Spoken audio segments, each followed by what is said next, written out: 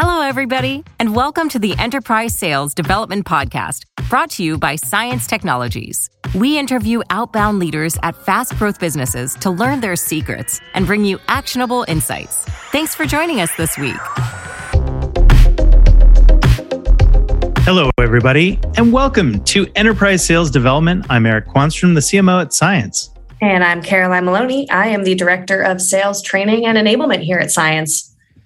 Wow, Carolyn, this is a really interesting one because we've got Double D, David Dulany, who is, kind of like about as ingrained in the sales development space as one could possibly be.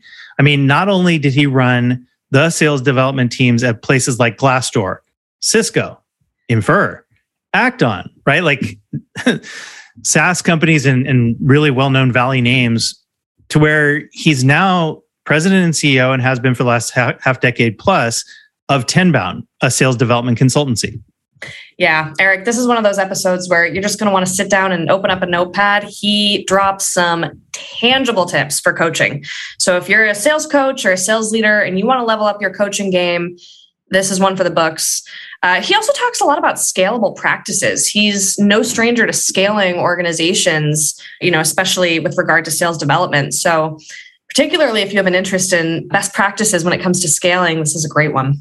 Yeah, I couldn't agree more. I mean, he even got into some of the softer skills discussion where, talked about the deeply ingrained fear of failure that's inherent to the job and, some paths forward or ways to think about it that I thought were inspired.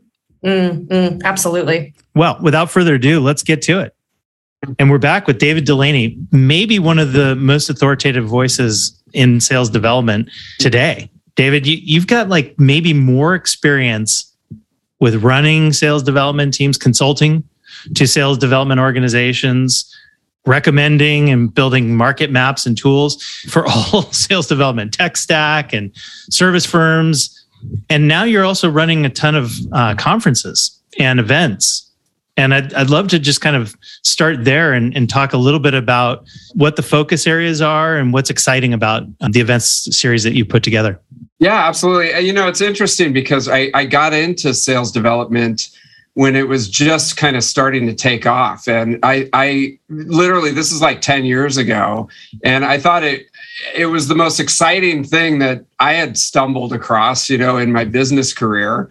And it literally every day I still get up and it's fascinating to me. And I know probably you and I and a couple other people are probably, the only people that can actually say this, but it's just a very, very interesting topic. And it's got so many directions that you can go. I think one of the things that's really got me into it was the way that it's interdimensional within a company. So it's sort of at a crossroads of several different departments, and they, have to be aligned and working together to really make it happen. And that was just one of the things that got me into it. So yeah, I'm still plugging away after 10 years trying to solve this problem.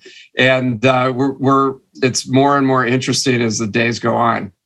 That's cool. I'm going to steal interdimensional, by the way. I just made that up, so that's a cool word. You better look it up to make sure it's a word. But go ahead. You're the author. I mean, why not? Hey, Webster's, move on over. Interdimensional. Here it is. I love it. True.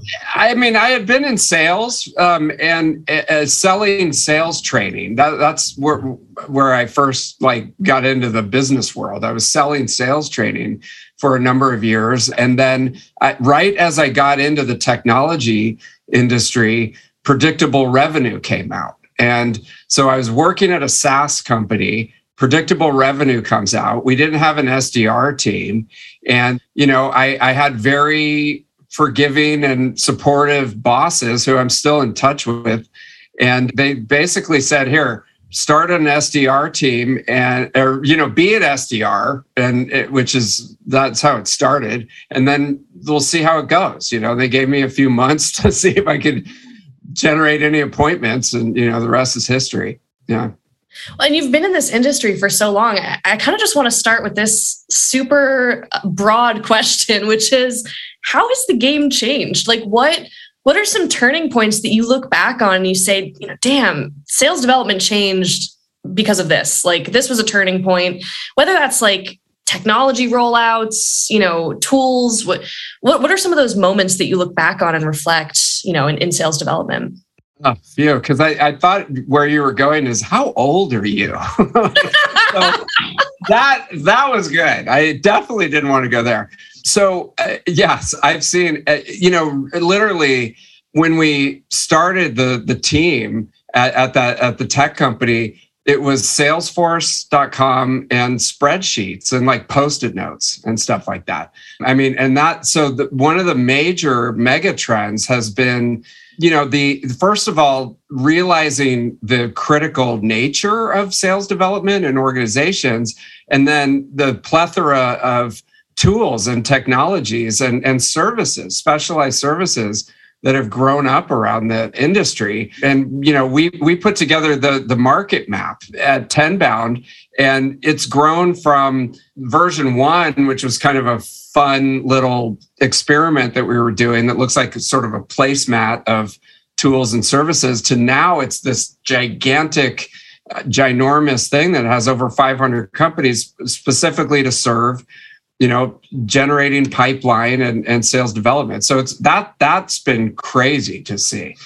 Yeah. And for our listeners, can you give us kind of like a visual almost of what this is that you're referring to? Sure. So if you've seen like the MarTech 5000, a lot of marketers are familiar with that.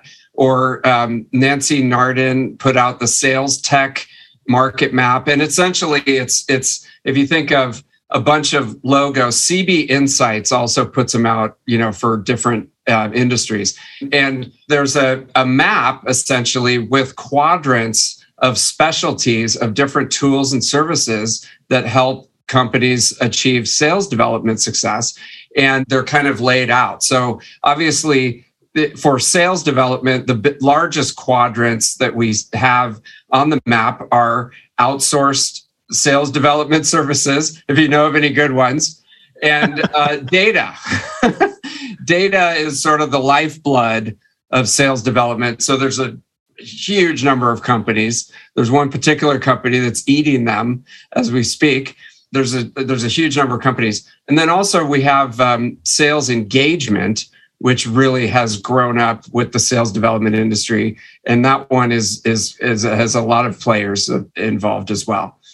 It must be interesting, and I'll fork this into kind of like your role as CEO of Tenbound, and the primary business that you're in is consulting to various companies about how they should run their sales development operations and what tech stack. I'd be curious to know, and if you can't say, then I get it, and you're Swiss. But when you go into organizations, are you oftentimes recommending very specific tech stack for them? No, it's an interesting question. You would think, and most of the people on the market map think that would be the case. In practice, really, they have their own ideas on technology and services, and they usually choose those according to their experience and the people that they know and the groups that they belong to. And so they have the key technologies and services plugged in. The biggest issue that we find is adoption and utilization and making sure that everything is plugged in correctly, to be honest. That's really where we come in as sort of a third party observer to get that. So sometimes, I guess the thing is, we definitely, it's not like you have to come and talk to Tenbound before you decide if you're going to get this certain sales engagement platform. And, we're getting to that point where people come to us and ask, but usually they have their own opinions about tools and services, and we just help them to get it together. Yeah, I imagine the audit process there is actually its own form of value that you're returning to clients, where you can give the perspective of having a market map, having familiarity with a lot of the players on the market, advising even strengths and weaknesses, and hey, if you're trying to achieve these goals, maybe it's worth taking a look over here. 100%. And so There's a few things. If you think of, there's 500 plus tools that you can plug in. The blessing of that is, hey, we can remove a lot of the drudgery and grunt work that we had to do, 10 years ago to drive pipeline. But on the flip side, it's like there's kind of a shiny object syndrome where, if I just plug in this tool, or if I just get this one thing, it's going to take us over the goal line. And, I wish that could be the case, but a lot of times it's just, I've got like 10 different tools plugged in, and, the guy who was in charge just quit, and we don't know where the password is. And, it's like, this isn't talking to that. And meanwhile, the pipeline is suffering, and we just kind of need to get it together at sort of a macro level. So that's what we see a lot.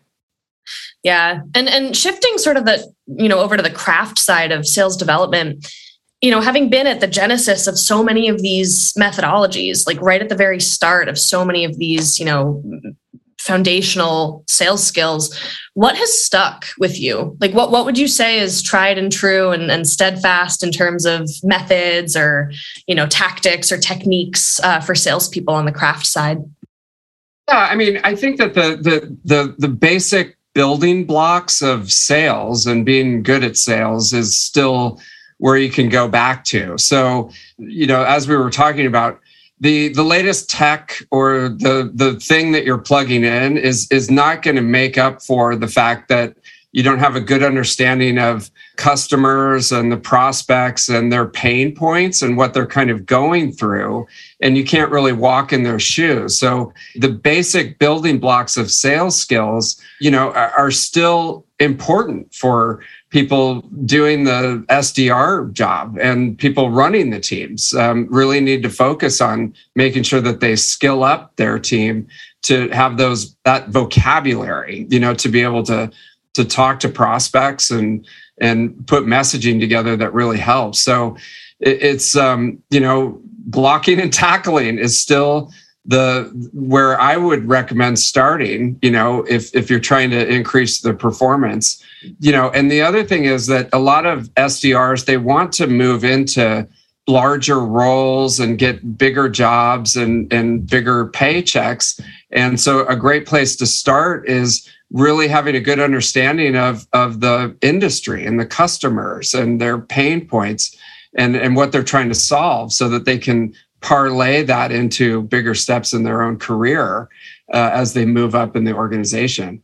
Do you find that most of your own engagements, like you're coming in and doing that audit on the blocking and tackling that they're currently, running the game plan out with?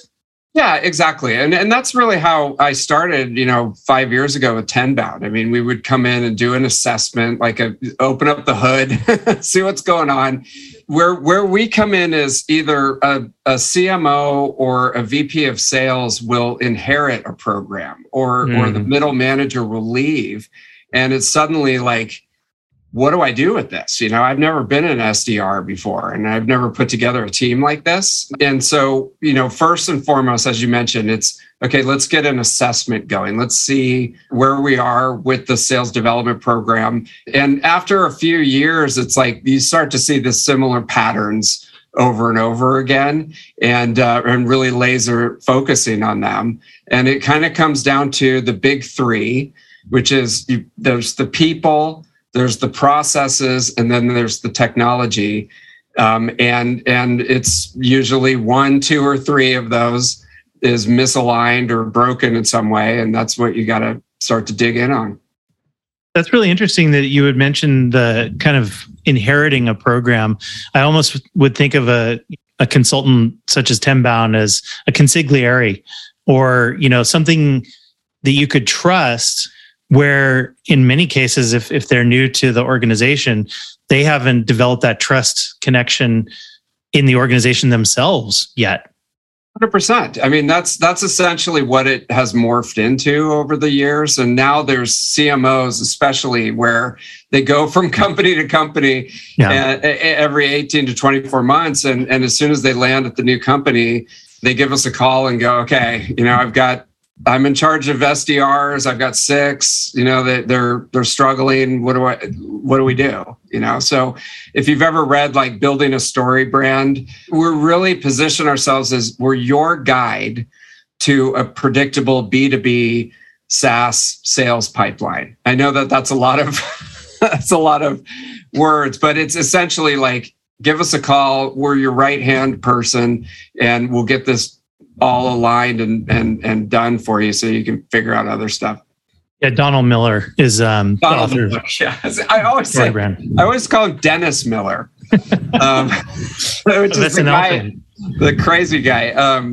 Donald Miller, building we want to be your guide. Like, we're not the hero at all. And I mean, after we get everything organized and stuff, we fade off into the distance because now you got it on point. Yeah. And speaking of, being a guide and coming in and helping to restructure or, provide structure, what are some strategies that have scaled really well, regardless of the company? What are some things that kind of, scale consistently well when you go in and consult?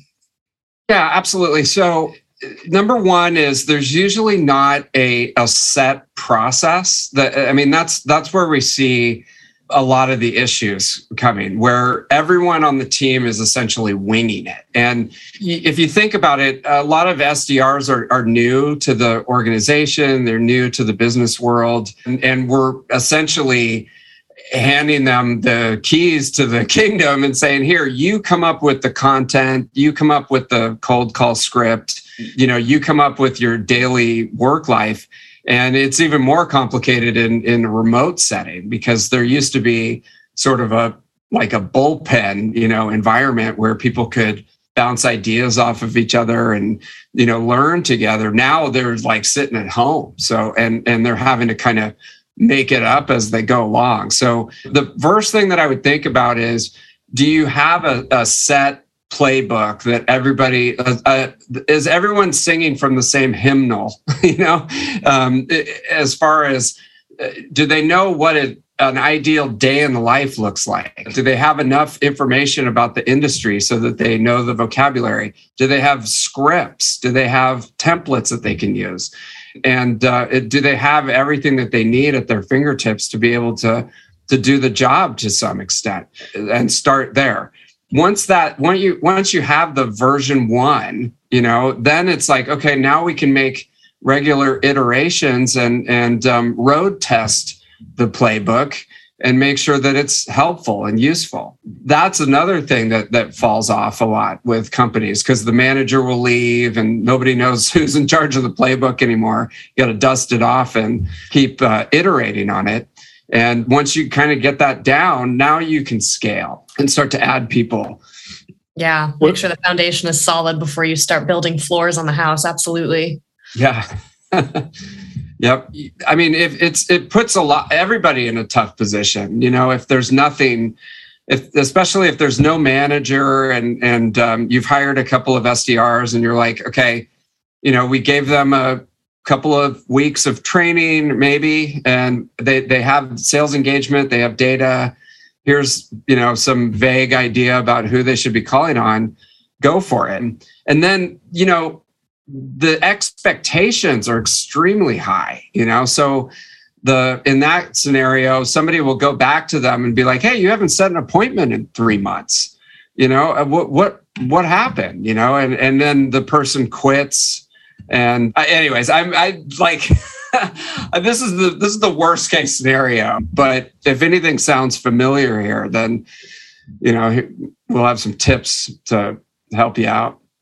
Well, it's funny, right? Like the worst case scenario is both kind of maybe the lifeblood of your business, as well as a challenge to be overcome, and a very real business situation that exists for anyone that's ever gone down the path of standing up and out a sales development operation knows that like you can't just add water and success follows.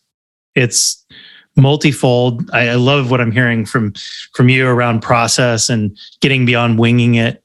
What do you find after stage 1 of getting that playbook kind of into road testing phase that you find yourself solving for that also brings a lot of value to the clients that you serve.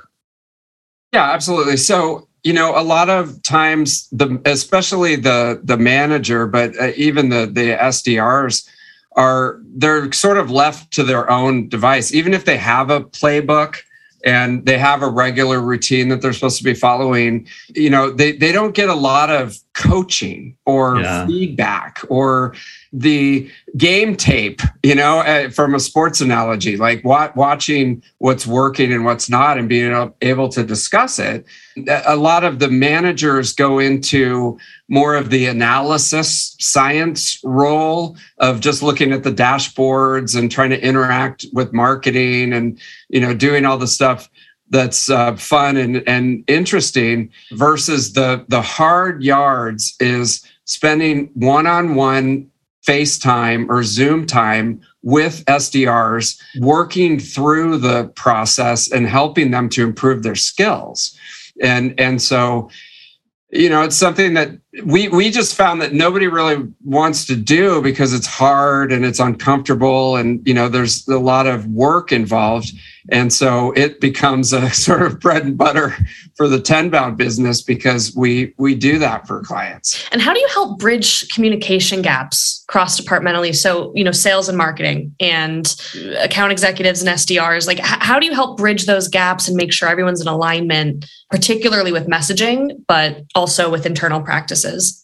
Yeah, I mean, so the goal of alignment is just that. It's a goal, and nobody does it perfectly. So I would give everybody a pass. If you can get to 80% or 75% alignment, then you're in really good shape. You're never going to get all the way there. So and then the other quick thing is it comes from the top. It has to be embraced by the senior most leadership on the go-to-market side and preached, over and over again about how we're on the same team, we're moving toward the same goal. The strategy and tactics, will be worked out, but from the highest level, that has to be continuous communication because again, and I'm taking the worst case scenario. The opposite is when you've got the sales leader grumbling about marketing, behind the scenes and saying bad things about the marketing team, and then the marketers are doing the same about sales. That's never happened. That's so unrealistic. I mean, come on. That doesn't go on in the real world, does it? Never. Not at all. And it doesn't have to be like kumbaya, but it's professional respect and just realizing pipeline and revenue, period. Like the rest of the stuff is just details. We really have to be completely aligned on that and push that attitude throughout the organization. And last quick thing is support sales development as a critical connective tissue across the go-to-market team and celebrate and respect the critical role that they have to really bring this together. Boy, that's in short supply, isn't it? The appreciation for an SDR or SDR work, which is some of the hardest in all of business. Big time. I mean, we did the first sales development conference at the Ritz-Carlton at the top of the hill in San Francisco. And, that was a stake in the ground. This is back in 2017. And it was a stake in the ground to say, like, we're looking at this completely wrong. It's not an entry-level position. It's not like a place to cut your teeth, in the sales world. It's a critical strategic function that we really have to master in order to be able to hit our goals. And how many board meetings have you walked into where it's like everybody's in trouble because the pipeline is so weak and you have to explain it to these people and stuff like that. So we got to get ahead of this and really establish sales development as a critical function in B2B SaaS companies. Yeah, absolutely. And it's funny you touch on that, because I was going to ask you, what if you were building an ideal sales development team and you have like 5 slots open, what are some of the skills that you're looking for? And, does prior sales development experience matter, or is this the type of a role that you can really level up with a few weeks of solid training and a great ramp period? But more importantly, like what are some of those skills that you're looking for when building out an ideal team of sales development reps? Yeah, it's a really good question. So you kind of look at it in the life cycle of the company that we're talking about. So say you're a scrappy startup, just got some funding, no sales development team. In that, you need sort of the Swiss Army knife, of somebody who can go outbound, they can follow up on inbound leads, they're conscientious, they can learn fast, and they can potentially grow and build the company. So that's almost like an entrepreneurial attitude and type of person, and really wipe away any stereotypes. It does not have to be this square-jawed, AAA baseball player type. Not that there's anything wrong with that. Who just graduated from college. It could be anyone who has those capabilities, those traits. And now, if you go up a level and there's some establishment, we always recommend that you have 2 departments, outbound and inbound. And then the hiring profile is going to be completely different because there's such different jobs. And we don't recommend, in most cases, that you have a stair-step approach from inbound to outbound to AE. It's because the jobs are so much different. You hire specifically for those roles. And just briefly, outbound is going to be your typical profile of a hungry, driven, won't take no for an answer salesperson, personality that's persistent and will keep going in the face of massive rejection. Inbound, more of a nurturing, relationship building, making sure that they connect the dots, making sure that people are taken care of type of personality. Be sure that you're not hiring the inbound person to do outbound or the opposite, because you're just going to be in a world of hurt. Well, you'll ask people to play against type all day long, won't you? Yeah. Oh, yeah. Totally. I mean, and a lot of the people that they're trying to break into the tech industry, and they don't have a lot of self-awareness. Yeah. They might have just graduated from college. So they're like, oh, wow, I want to get into sales. Like, sure, I'll make 100 cold calls a day. I'll be persistent. I'll follow up.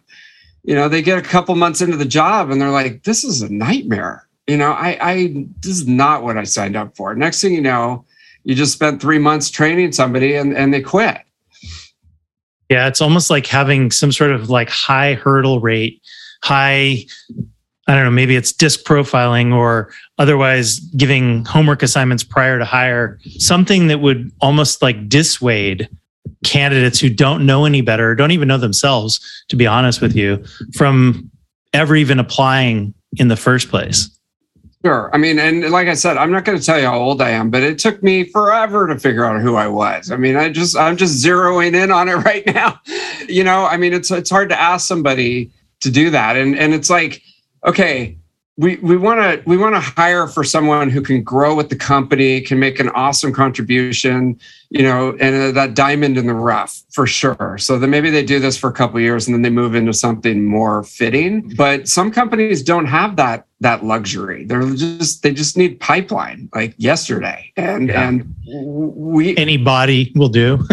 Yeah. I mean, and to spend all that time and energy to hire someone and get them trained and onboarded and all set up, and then they're gone in 3 to 6 months.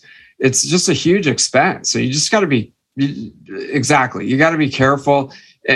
Hire slow, and make determinations fast. Yeah. Or the inverse of that happens too. I feel like, sales development representatives, if they go the other direction and they really hone in on their craft, they start to know too much and they're able to answer too many of the questions on the calls, and they get kind of hungry to take that next step. Speaking of prep for SDR roles, is there anything that you particularly suggest to folks right now listening to the podcast who are looking to get into sales development or looking for their next sales development gig, by way of like certifications or, some skills that they can sharpen their saw on, so to speak, prior to interviews? Oh yeah. I mean, I get into multi-level marketing, and don't spend too much money, but Cutco knives or Avon or whatever it is that you're passionate about, a lot of nutritional things. And just go out and try to sell it, whatever it takes, and try to go out and sell actual products to people that are going to turn over their money to you, and see how it feels and see how you feel.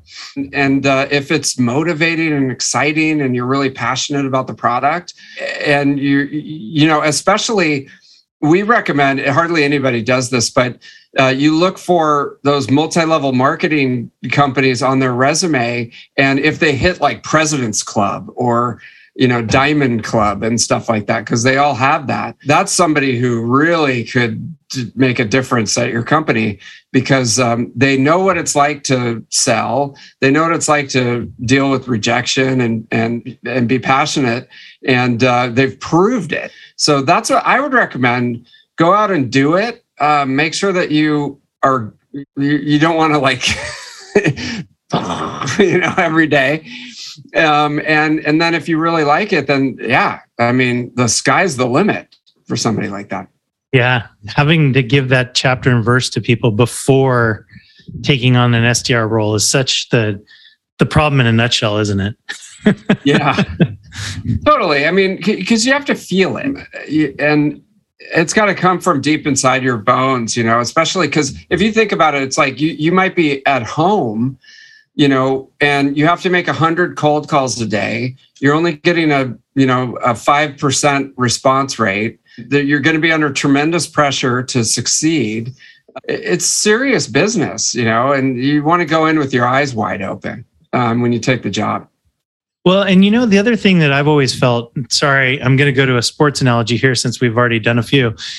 I played baseball growing up and through college. And one of the things that I think is really poorly understood when watching the sport is it's a sport of failure. And the people that don't know that haven't played the game and don't really understand it that well at all. And I think of sales development in the exact same way, right? Like it's, like you said, it's dealing with 5%, which would imply 95% unsuccess rate. You know what I mean? With a normal kind of like connection cycle or success cycle, or, how many of these conversations turned into something more than just that. Ultimately, do you think that it's because it's so hard to orient around failure and around the small moves or the incremental, conversion rate improvements, if you will, that has us really not really understanding sales development at all?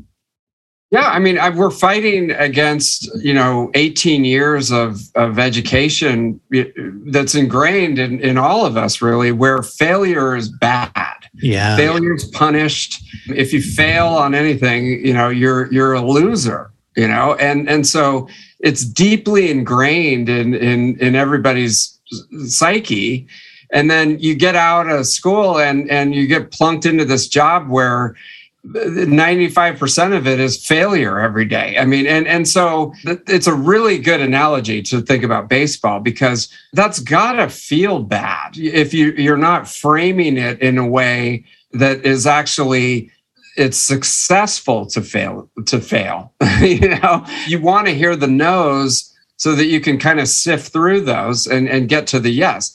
It's not for everybody, and that's why a lot of people, are miserable as SDRs. They're not framing it that way. They're getting into it under the wrong assumptions and finding themselves in the role. So, bright side, if you're listening to this, hey, it's good to you're honing your skills. You're becoming better at sales. You're able to handle more rejection. The more rejection that you have in life in general, the more successful you're going to be, because you're doing big things and you're getting shot down.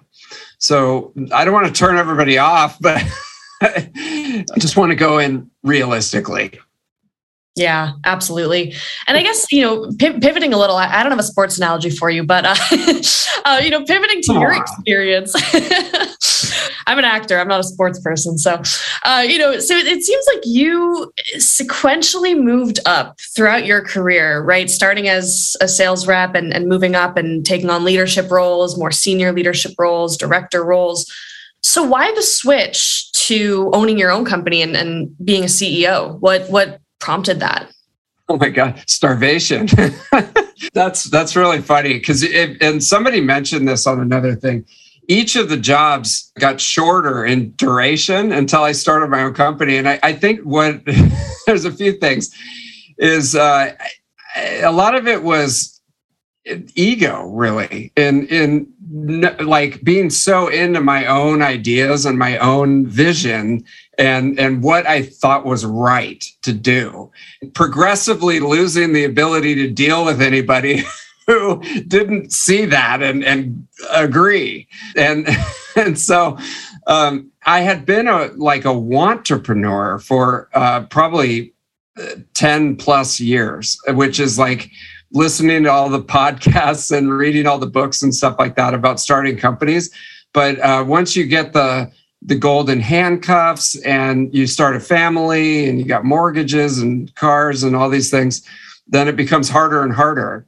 So finally, I got into a situation where I won't go into the details, but I just left one day and I needed to eat, right? So a friend of mine was starting an SDR organization and he needed help. And I started doing some consulting, writing a playbook, helping him to hire. And it just kind of grew organically from there.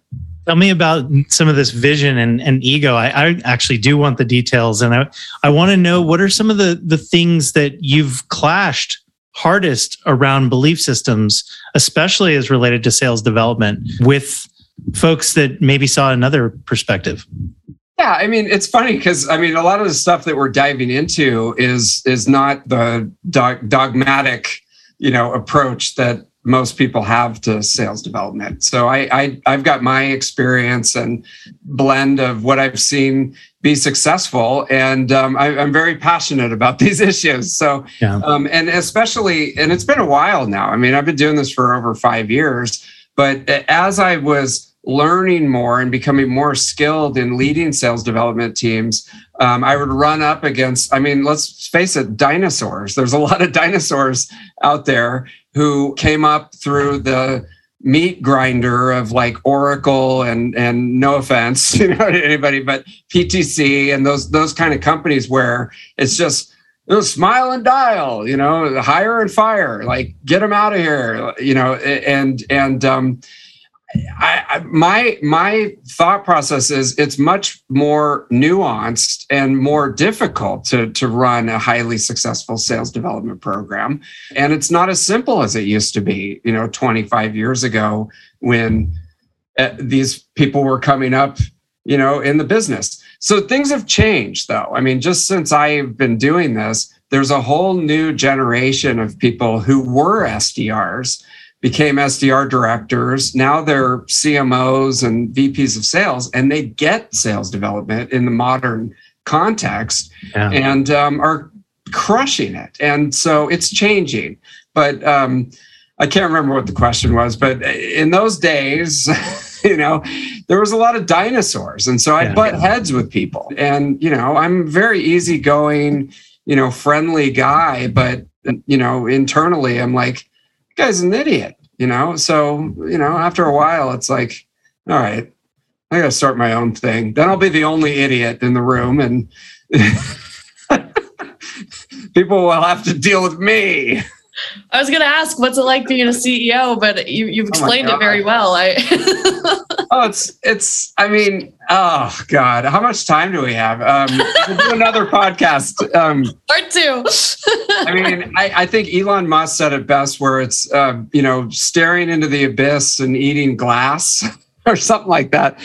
It's very true. There's a lot of sleepless nights and it's really hard, but the vision thing, you can actually work on, which is great. I'd love to go back a click or two. Something you said earlier really kind of stuck out. And that was about, coaching and one-on-one sessions and that being kind of the hard yards, if you will.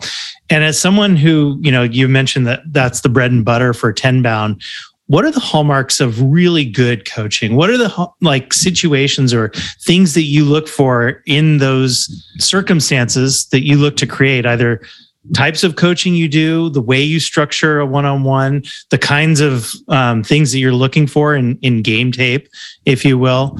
What are some kind of deep in the dyed-in-the-wool insights from 10-bound along those lines? Yeah. Well, a lot of it comes down to valuing the coaching on the part of the manager or the director or who's ever going to be doing the coaching, and not winging it. That's what we see over and over again in companies that are struggling, that you're winging it from week to week. It's just a thing that pops up on your calendar, and now I got to do an hour with this person. So they get on, and it's how you doing, Joe? I'm how you doing there, Bob? And there's not a structured agenda that's building week after week toward an ideal outcome. And so thing number one is my friend and that we use, and he's got a great tool. There's a lot of tools out there, but some kind of structured coaching tool that you're both looking at each week, and you're coming on with how the practice went during the week, things that they're struggling with, and then things that they can continue to work on, and then homework for the next week. It's really as simple as that, ensuring that it's building on each other week after week versus discrete, meetings. Yeah, that makes total sense. And coaching around behaviors, right? Focusing on behaviors and ideal patterns and trends rather than hammering down on metrics, I think kind of goes along with that nicely. But what, I guess speaking of that, what are some coaching moments or, specific metrics to look at to then coach behaviors around? What are some of those metrics that you should be, as a manager or coach, hyper focused on making sure that you're, noticing week by week? Yeah, and so there's still a numbers game component to this, and because you have to start with something, right? So first and foremost, and usually the companies are pretty good about this, there has to be some kind of tracking mechanism on the activities that the SDRs are doing, and then a standard that you're looking for. And it doesn't have to be 100 calls a day, but just there's got to be some sort of way to track the initial activity metrics, and then understanding how they're converting to meetings and pipeline. And so those are the first place to start. For some industries, it could be 100 a day, converting down to one meeting. It could be 20, it could be 10. You've got to start somewhere. And then so once you have that level playing field, then we're just honing in on the conversion rates. How are these activities converting to actual results? And week after week, whoever it is, even if it's the most successful SDR, there's going to be 1 to 2 conversion rates that need help. And those are what you can really laser in on during the coaching sessions. What's the most effective sales development team you've ever worked with? Oh, man. Well, I think of GitLab. And I don't know if I can name names on here, but GitLab. Well, this is the positive. This is not calling people out. This is good. Yeah. Angered you before. GitLab was amazing because first and foremost, they had a senior marketing leader who was running sales development. And, again, going against the dogma, I think that in most cases, sales development should report to marketing, which in most cases they don't, but that's another whole thing. So the senior marketing leader— I agree, by the way. Thank you. That's why I love coming on the show. Running it, he had a deep understanding of sales development. He had run it in the past. He understood at a high level what some of the issues were. And they were about 5 years ahead of a fully remote environment before COVID. And they had never had a headquarters. They had always been fully remote since day one. And back then that was really weird, but they had ironed out the best practices that are just a standard today. And so, they had figured out strategy. They had a good playbook. They needed some help with onboarding and coaching and training as they brought up their middle management layer. And they had figured out remote. So, all those being said, I haven't really been tracking how the company's doing, but I believe that they're very successful, and a lot of it has to do with how they run their SDR team. So that's really interesting because you bring up the idea correlated with their success was that they were ahead of the curve on something that, frankly, the rest of the world had to follow suit on. If you were to kind of and I'm asking you to throw a little spaghetti against the wall here, but if you were to speculate on what the most successful kind of trends to jump on in sales development landia going forward, where would you place your bets? Yeah, one thing to look at from a technology perspective is there's a crop of technology that's coming up right now that analyzes your email messaging. And it's almost like Grammarly, if you use Grammarly. Mm-hmm. It's built in, and it's looking at how you're using language and in connection with AI. And it's suggesting proactively language tweaks that are based on data could increase your conversion rates. I won't give away any. It's a quadrant that we're following, but it's just for the listeners. It's firms like the Lavenders of the world, or Warmer, or Reggie.ai, those types of companies. Mm-hmm. Yeah, I would really, we're really tracking that space because we live in text, right? It's a huge part of the sales development process now. And there have been companies that have tried to do it over the phone and analyzing the obviously, people are familiar with those, but this technology is definitely one to watch. Yeah, shameless plug for our listeners. Go back and listen to the Will Allred episode if you want to hear more about some of this cool technology. It's huge. And just going back real quick to GitLab, why, and this is a shameless plug. One of the reasons that they were successful is that they were struggling in new markets, and they didn't have a set playbook and an internal SDR team. And so they outsourced and got a foothold in the market, started to develop it, and then ran parallel with an in-house team. I always, some of the top sales development organizations that we work with and are known in the industry, they have parallel tracks where they've got one to more outsourced SDR agencies running in parallel with their in-house. And the end result is a greater pipeline and sales funnel. So just wanted to mention that. Yeah, know of any good ones. Yeah.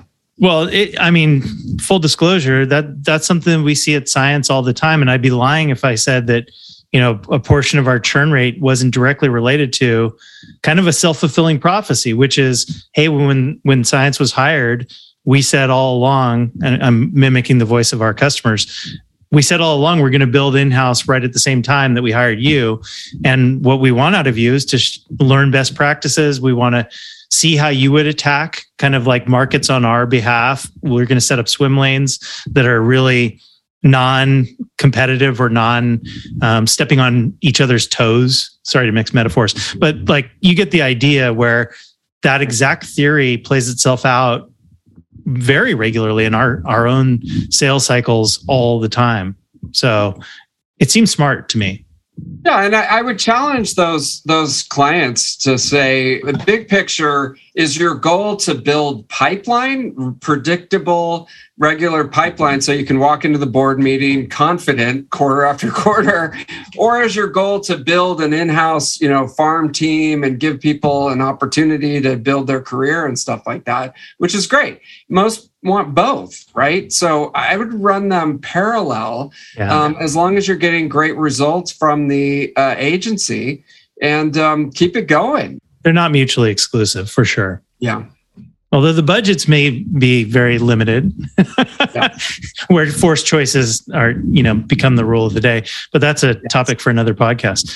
One of the things that I would love to kind of pivot to as we kind of, oh my gosh, we've talked for like, where did the time go? Is I'd love for kind of audience listeners out there to be able to find more information. I mean, you're such a great resource with Tenbound and all the things that you're up to, especially your virtual events series. Maybe you could tell folks a little bit more about that and how they can connect.